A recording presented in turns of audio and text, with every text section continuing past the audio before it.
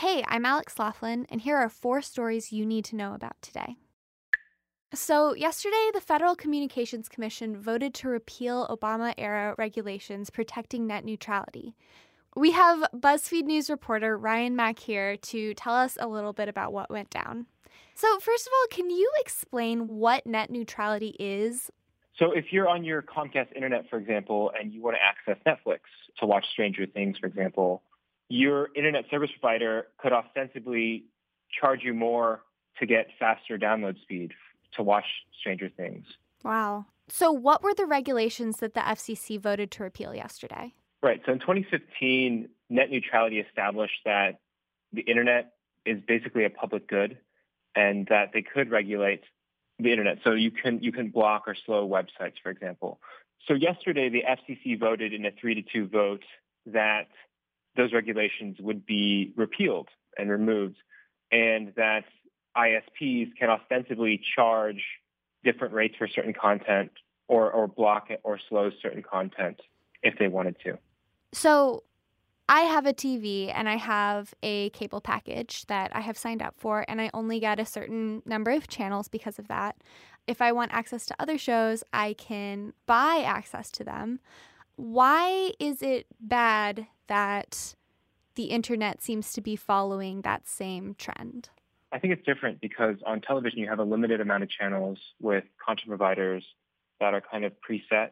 The internet is kind of open-ended. I mean, it's a information superhighway, and this could possibly favor more powerful players, people with money. So, for example, if I'm a startup and I have a website, I could be disfavored as opposed to like Google, for example, who has a lot more money and could lobby these ISPs to provide my content more willingly to users.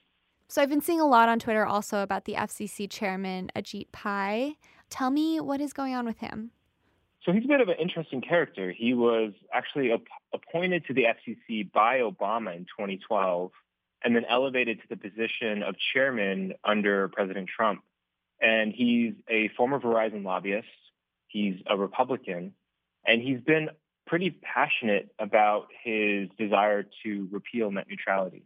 When he came in, it was kind of understood that this would happen. So yesterday's decision was not unexpected by any means. But he's kind of also this charming kind of figure. I mean, he loves talking about memes, and he's pretty relatable, and he gives plenty of interviews. At the same time, he does pretty divisive things. A couple days ago, he showed up in a video with the Daily Caller about net neutrality, and he ended up showing up with a Pizzagate conspiracy theorist. So a lot of questions there about why that happened. Should we be panicking yet? It's hard to say. I mean, it's going to take a while for these rules to be rolled back. The spokesperson for the commission, for the FCC today, said it's going to take a few months for these rules to kind of get into place. And it remains to be seen what happens. I mean, remember before 2015, there was no net neutrality, and there really wasn't this kind of throttling or kind of blocking of sites. But the possibility is there, and we'll see what happens. Very interesting. Okay, well, we will continue monitoring this, but thank you so much, Ryan, for coming on. Yeah, thanks for having me. So it seems like the Trump administration might finally have a plan for funding a wall on the U.S.-Mexico border.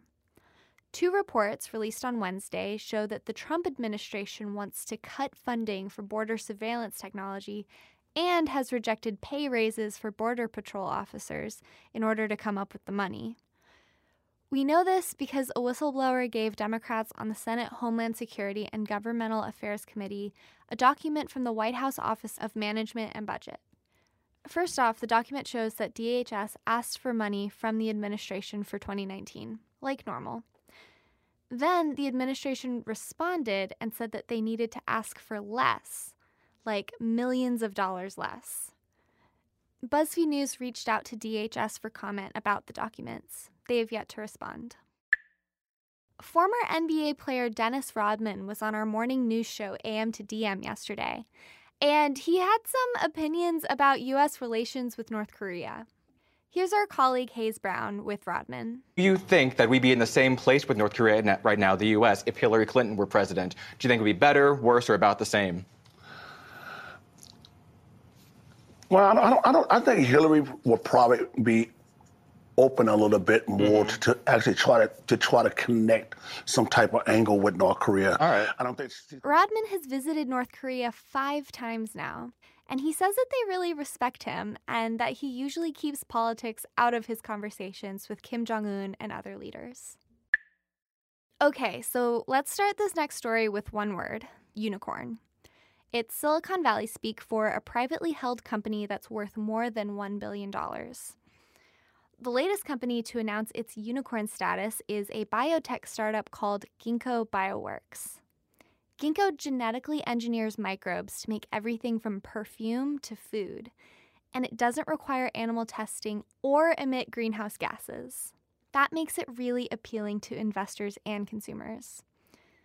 But it doesn't stop with consumer goods. Ginkgo is also working with the Department of Defense to create probiotics that would help soldiers fight stomach bugs. This kind of work is literally the definition of genetic engineering, which has freaked out a lot of people in the past. You might be familiar with labels on your food that say non-GMO.